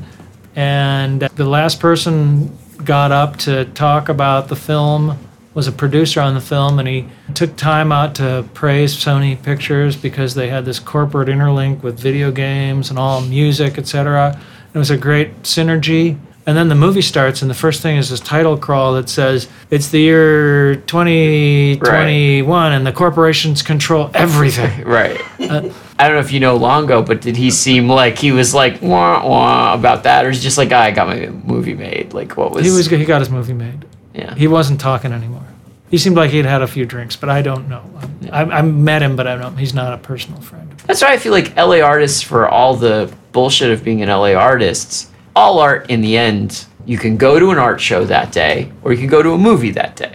You can watch TV that day. So every time you go see an art show, you are still in competition with the bigger culture. And LA artists are kind of right up against it. The problem that all artists have to face, which is how do I make a person look at a thing that isn't moving and that's trying to maybe communicate something very complicated, if it's even trying to communicate. How do I put that up against all these things that people could do the rest of their time? And the LA artists are like looking it right in the face every day because that could be their other job, or that's their sister's job. If I was young and I knew how to program computers, I would be doing that. I would be trying to find a way to earn a living with something on the internet, because that has to be some kind of a future for the arts. It has to be a world where you don't have to live in an expensive city like LA or New York or London to be an artist. And I have no idea how that's going to happen. It's certainly not going to happen in the way that, like, being a Gagosian artist gets gazillions of dollars and movie stars love them. That's never going to happen. Is your daughter making art? She wants to write and direct films and act in them. Oh, okay. So she's got one more year of high school. She's going to go off to college because she's a member of the elite. And is she the one writing the paper about the horror movies? Yeah. And then you'll miss it. I won't miss the waking up. I'll miss something, but I'm not going to miss the waking up at 6:20. She's not going to miss that either. I wanted to ask about Oism. Okay, well, it's an ongoing thing I keep working on. When did you get the idea? When did it start?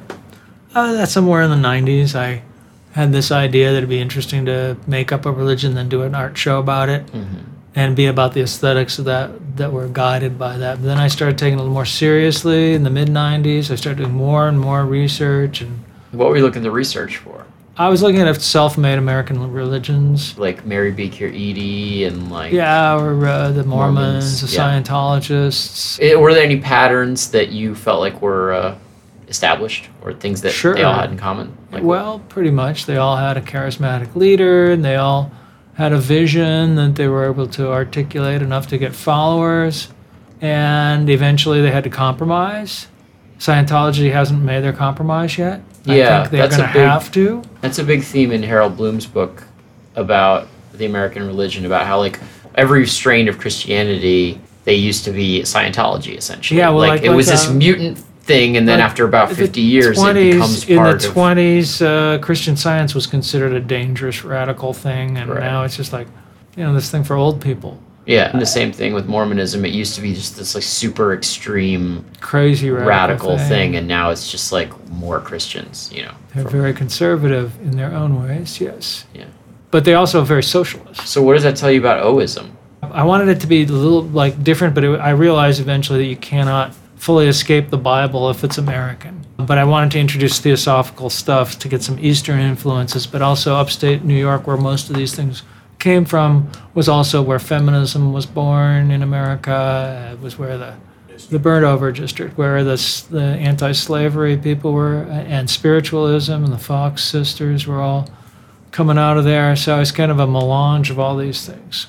And then it was an excuse that the real problem is, like, our band right now is 4 guys. It's kind of losing some of its feminist aspect, but what can you do? So I'm working on the opera, and this is like a byproduct of working on the opera. The CD actually, none of the things that actually could be used in the opera are on here, because I might actually use them in the opera. So there's going to be an opera that's presented? I hope so. It's the hardest thing to do, because I turn to music because in art I have an overeducated hand, and in music I have a severely undereducated abilities. Well, when you're talking about thrift store paintings, I want to talk about like bad stuff, bad painting. You're like, some of these paintings are too good. We didn't want them. What's good about bad from your point of view? Depends on the bad. What's bad about good? Like, what are some examples of bad good? I was up in Santa Barbara, and someone said, "Oh, you got to look at this guy's collection. He's got like 150 paintings in his attic." And I went there, and there wasn't a single one that I found interesting. So I'm not sure why he picked those ones. I always look for things that are a fucked up version of Americana, or it has some sort of psychological pathos or psychosis. A lot of them are psychedelic or in the surreal. It's not so much the technique, right? Sometimes it's the lack of technique that aids the pathos. Sometimes when you don't know the rules of, say, one-point perspective, you've never been taught that, but you've seen it and you're trying to figure it out, and your take on it, is unique. It's always interesting. Or if they don't know, like, proportions of the face. Yeah. So they've seen other people do it and they're trying to imitate it without, having gone to art school, like their own approach to it. Well, that's one of the things about my own work, is that I know those things and I know when it's wrong. I don't know all the things about perspective. I don't know all the science of it, but I try to get it right, because perspective is a very scientific thing, and you know it when you see it's wrong. Mm-hmm. And it's something that's, unless it's really wrong, at a certain point, it's like Fancinelli in Images of the City. It's there, it's wrong, but in a knowing way. Or Alice Neal, it's wrong, but in a knowing way. I always end up being right. That's why I like to have a photograph to work from. Because that's the easiest thing to paint. It takes time, but you've always got a reference material. Trying to make something up out of whole cloth is more difficult. So you just feel like the range of things you can say is not better, it's just different if you don't have that. When you purposefully go into a naive mode, like you're trying to do music where you don't have an educated hand, what are you hoping you'll get out of it? A more direct connection to creativity, basically, I would say. The other people in the band are much more versed, but I don't know if any of them can read and write music. It's fun when you don't know what you're doing. I always say this, like, what's it going to be? I don't know. I have no idea what I'm doing. It's really interesting. You surprise yourself. My neighbors used to be a pair of concert violin and violists, and they sold their place to a drummer in a really great indie rock band, and people like that are like, probably look at this shit and like, God, what a fucking amateur, and I don't know. It's more fun? Yeah, for me, it's like, it's fun, and I don't know what I'm doing, and things evolve out of it. The number of things that could potentially surprise you if you literally don't know what you're doing are probably way bigger than the number of things if you have an educated hand. Like, even if you're just making a chair, like if you just go, oh, wait, I could do it like this, you've discovered like 5 things at once, whereas if you know what you're doing already, you can discover like one thing. The amount of things you can discover per hour is probably a lot bigger in a field where you know nothing. Yeah, true. It's like being 5. Right. Another thing is that I can't articulate the things I want in a composition musically other than to hum it or try to like tap it out on something. I can sing a composition, but every time we've tried to work that way, it just hasn't worked. So we've been doing this other thing, which is just improvising, which has created unknown pleasures. It's interesting to me. I enjoy listening to it, which is not true of most noise music I've been involved with. I enjoy performing it, but listening to it back is another thing. Although in the editing process, I listen to this so many times that you're probably real sick of it. Don't listen to it that much now. But sometimes I put it on in the car, and there's only one cut I'm not happy about, and that's the one that has too much spoken word on it. partly because my voice sounds screwy to me, because there's much more bass in my voice when I talk, and I hear myself back. Jessica could probably explain why that is. Well, I think I know. It's everybody thinks your they head sound like a chipmunk. reverberates, Yeah. so it comes out real nasal when it's actually recorded without adding in. Seems like you have tremendous gravitas from where I'm sitting. Your voice just. If I have a cold, sometimes I have a very deep voice. But And we did everything. We did a lot. All right. I could sing. I could do some. I'll sing backwards. I mean, you can sing a long time that way because you're breathing in. I do a lot of weird shit that I'm surprised nobody else does. I mean, you can do all kinds of things to your voice, and it's rare that anybody does that. The Christian Vander from Magma did a lot of it. David Byrne does a certain amount, but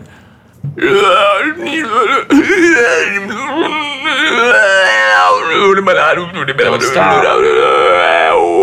you can get a square way of going that's kind of nice, It's like but a you kind of have to. didgeridoo. Yeah, you have to kind of warm up to it. But I wish I could yodel like What a was real. that device you made that kept feeding you air? Oh, yeah. Well, you know CPAP for sleeping? Oh yeah. Yeah, so I have a CPAP because I have sleep apnea, and I realized you can just constantly get air coming out of your mouth and not have to breathe. So I wrote a piece for CPAP where I just said unvoiced consonants for as long as possible. So like a P or a T or something like that, just held for an amount of time that you wouldn't otherwise be able to hold it. Well, in Oism, in the history of Oism, they use crystals to weaponize their singing voices.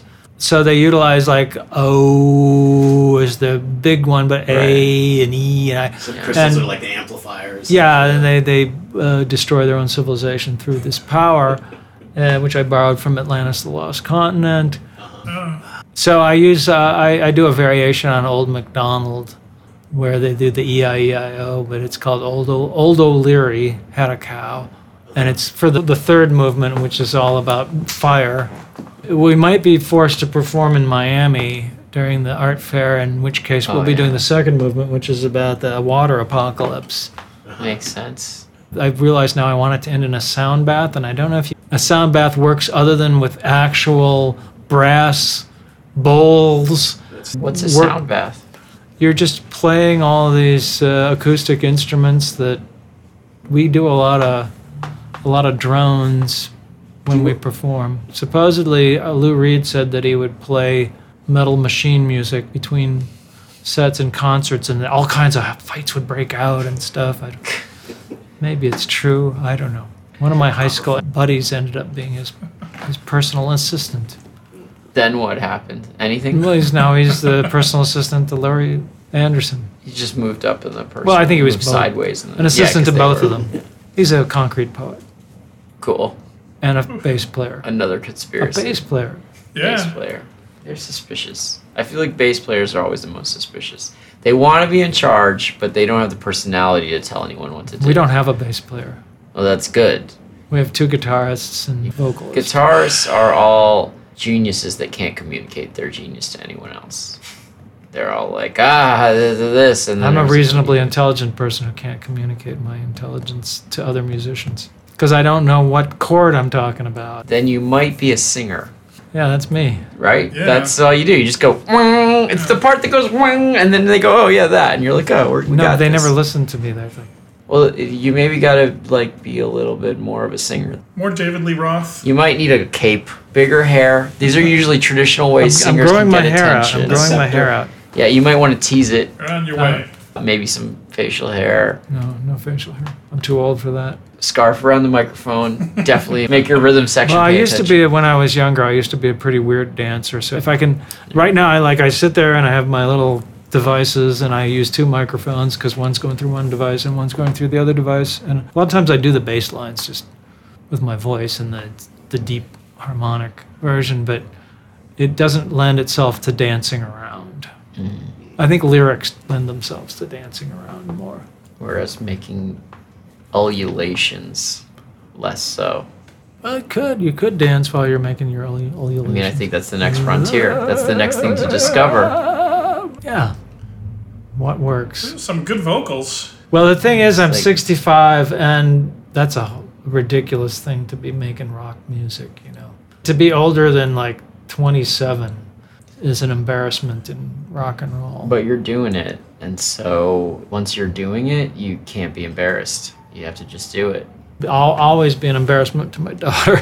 Sure, but Well, It's nothing to do with genre. Sure. yeah. She used a little bit of this music on her film. They get concerned that someone's going to sue them when they're working on student films. And, Wow. Yeah. well, they know they can't put it on YouTube if they have.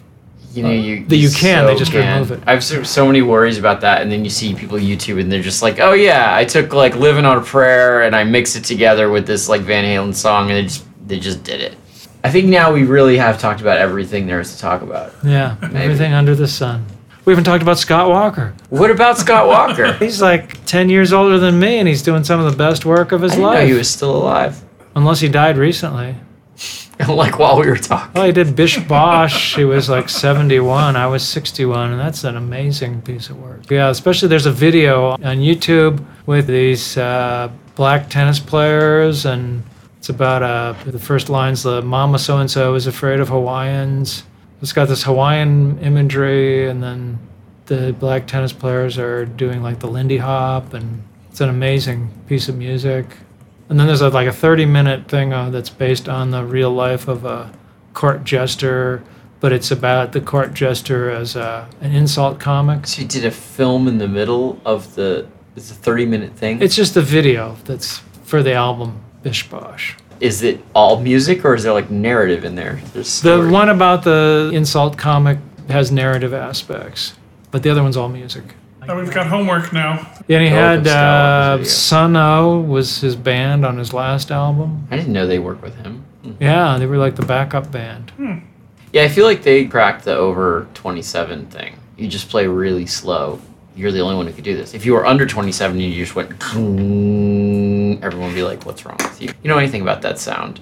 Once you're 27, 28, you can go, you're like, oh, you really understand how deep that is. It's a really deep sound. It's really slow. I can understand when I'm doing it. Be in it. Yeah, when I'm in it. That's what they're That's saying. where Where you the get sound bath everybody in comes it. in. Musicians who revel in darkness when they get older make some really great stuff. Have staying power, like Black Star, the last David Bowie album's a really good example. Christopher Lee doing all that epic, like castle metal. Yeah, It's that Christopher really good. Lee. Have you heard that Christopher Lee album? Christopher Lee, the Dracula actor? Yeah. He I've did a never metal heard that. album. It's like if you imagine like Sauron. I mean, it's effective. It does what it's supposed Really? to do. Like he sounds like an evil wizard. Wow. Darkness But keeps you sometimes, young. like the guy who did Flowers of Evil, was he the one who just ended up like doing positive aphorisms? Baudelaire. Yeah, one of those guys. Baudelaire got Was it Baudelaire syphilis when he was or- young. Elliot Carter. The one about biting a baby's face, that guy ended up going the polar opposite and doing nothing but positive. Or the EC artist, Ghastly.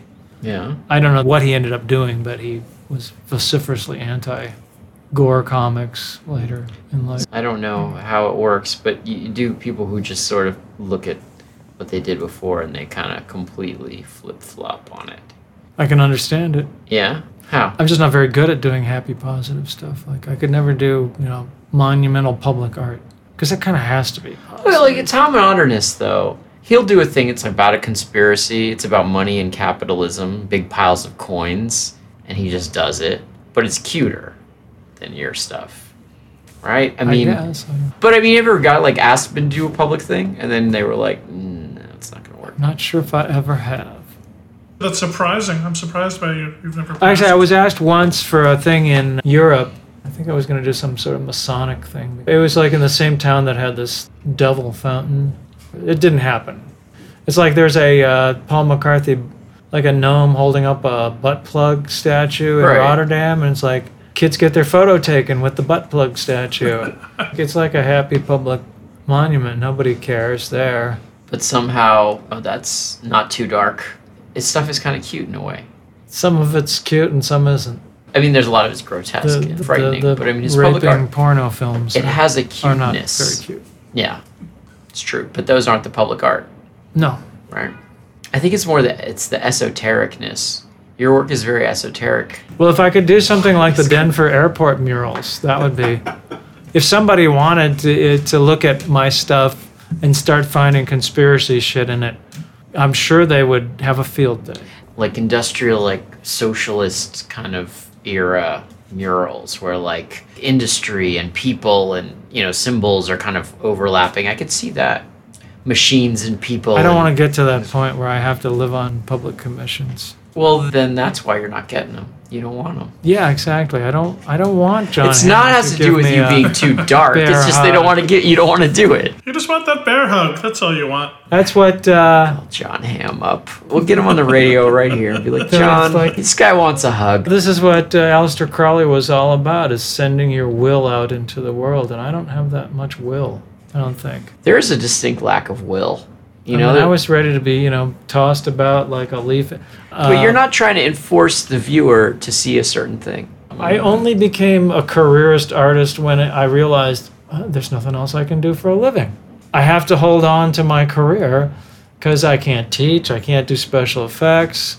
This is the only way I know how to make a living. And it's a shitty place to be in because the art world just doesn't give a shit, Like, let's assume you're making the money's coming in, kids are getting fed, assistants are getting fed, everybody's happy, but you want people to, like, notice and interpret and care about the work in a meaningful way. Do you ever just be like that's a wall and it's annoying? I think I've gotten as far as I ever expected to in that range. There's books on my work. Yes, you're getting interviewed. I have fans. Right. I just don't have a lot of collectors. You got enough. I got enough. You don't have enough to support all the assistants. I don't have enough to, buy a $2 million house in the hills or... It's a nice place. It's a nice place. It's a beautiful It's apartment. worth more than we paid for it, finally. But I guess I don't mean that, though. I mean, because even the artists who are doing as well as you can do, it doesn't mean that their work is really being understood in any sense of, like, kind of the layers of the onion being pulled back. And I wonder if you ever think, like, that would be nice. Like, people really sitting down and being, like, pulling it apart. And the degree to which the wider art world just kind of has a wall I'd be of really noise. shocked. I mean, I just don't feel like that's my place in the world. Yeah, I guess I'm glad that people like the work. I wouldn't want to be in the position of, like, the Beatles being interpreted by Charles Manson or... Sure. Or but Taxi Driver being interpreted by Arthur Bremer. You pick up an art magazine and someone is being interpreted and it's bullshit. It's written in a way that it's not digging into something real. It's missing a lot of things. Your work being full of content, overflowing with symbols that melt into each other, does that ever get to you? If they were 100% wrong, it would get to me. But if they're like 75, 80% right, that's fine. That's a good name for a show, 75, 80% right. Someone was writing about the movie Brazil. Yeah. And they wrote that his boss was Mr. Kurtzman. And they couldn't figure out why he was putting a reference to The Heart of Darkness in this. Right. Not knowing that he'd actually worked for Harvey Kurtzman. Right. That's an acceptable mistake, I guess.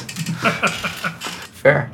And sometimes those weird little mistakes. I had when I did the Distorted Faces book, and it was distributed a little bit through underground bookstores by Leonardo DiCaprio's dad. It was at the Golden Apple, and I got a phone call from this girl who asked if I was Jim Shaw. She was a teenager, and she and her friends were obsessed with this book, and they hadn't actually bought a copy of it. They were just looking at it at the Golden Apple's a comic book store in LA. And she said, my girlfriend and I, we figured that this is a story about a girl who had been raped. And what it was a series of distorted faces that get increasingly more distorted, with absolutely no narrative whatsoever. Right. So I was taken aback that they called you on the phone? Yeah. How'd you get your number? I don't know. I looked up Jim Shaw. All right. Yeah, I might have been in the phone book. Right. There's a lot of Jim Shaws out there. I know. And she found the right one. She found the right one. And I was shocked, but I was very interested that she could come up with that interpretation. And I realized, there is some gnarly stuff happening to the faces, but they were just being moved around, not raped. And it wasn't a girl, it was men, women, children, all kinds of people. Right. Just messed up faces. It was good that there was more. It was interesting that someone could come up with that interpretation. I'm not sure that her sanity was all there. Right, but you don't have the desire to impress your will upon the interpreter. Not only do I not have the will, I realize it's impossible. There was an interview between Bowie and Eno, and they started talking about Chris Burden. I know that their interpretation of his being shot was way different from his intention. And they're two smart guys. And I know that Chris Burden wanted to control the dissemination of this stuff, but he couldn't enforce that on the world. I just interviewed Cozy Fanny Tutti, and she had done a performance that grossed out Chris Burden. Chris Burden freaked out and left the room, and I always thought, that's an achievement, you know? Mm-hmm. Good for you, Cozy. She was like, yeah, I don't know what I did wrong. I'm making art. Well, he got pretty freaked out when someone was utilizing a gun on campus. Oh, he thought that was inspired by his... I don't know if he thought it was inspired, but he thought it shouldn't happen. It was like a game of Russian roulette that was going on as like an art performance. And that's when he quit UCLA. He was like, somebody's risking death in a way that I didn't risk death. I don't know. I'm not sure, but he was kind of, shadowed by those performance pieces for the rest of his life. And it's kind of amazing that he's now known chiefly for having created the beautiful light fountain at LACMA and the very exciting Metropolis. The car thing. Car things. So those are like the things he's best known for now. Not being shot, not being lying in traffic. The light thing is definitely known, but yeah. Not being driven around nailed to a Volkswagen. And that used to be entirely what he was known for. It's almost like two different people. Because I think everybody in the art world knows, and most of the art world's mostly who knows about him. But I mean, I think in LA, people get their picture taken with that light. But I don't think they think Chris Burden. They just think there's a bunch of lights, Yeah. He transcended himself. Or anonymized himself. You could say he was a real shot in the arm to the art world. Yeah. All right. Okay, maybe we should actually stop this then. Thanks for listening to this episode of We Eat Art. Check out our guest, Jim Shaw, his latest work at the Simon Lee Gallery website. That's SIMONLEEGALLERY.com. SimonLeeGallery.com. If you want to see images of some of the artists that we reference, you should check out our Instagram page at We Eat Art. You can support this podcast by liking us on Twitter at We Eat Art. You can also rate us on iTunes. Please subscribe or tell a friend. Also, John has more of my artwork at my Instagram page, which is John Mejias Papeng. We also have a Patreon set up. We have goodies available for donors like stickers, zines, and exclusive episodes. Please consider helping us with whatever you can. Then you will be one of our supporters at patreon.com/We Eat Art. All one word. We Eat Art is produced by Paping and Mnemonic Recordings. Is that hard to say? Definitely. Our show producer, engineer, and editor is Justin Asher. Plus you have mono. That's probably why. Yeah, John Hamm doesn't know that I don't know, maybe everyone knows. It's a LA rumor mill,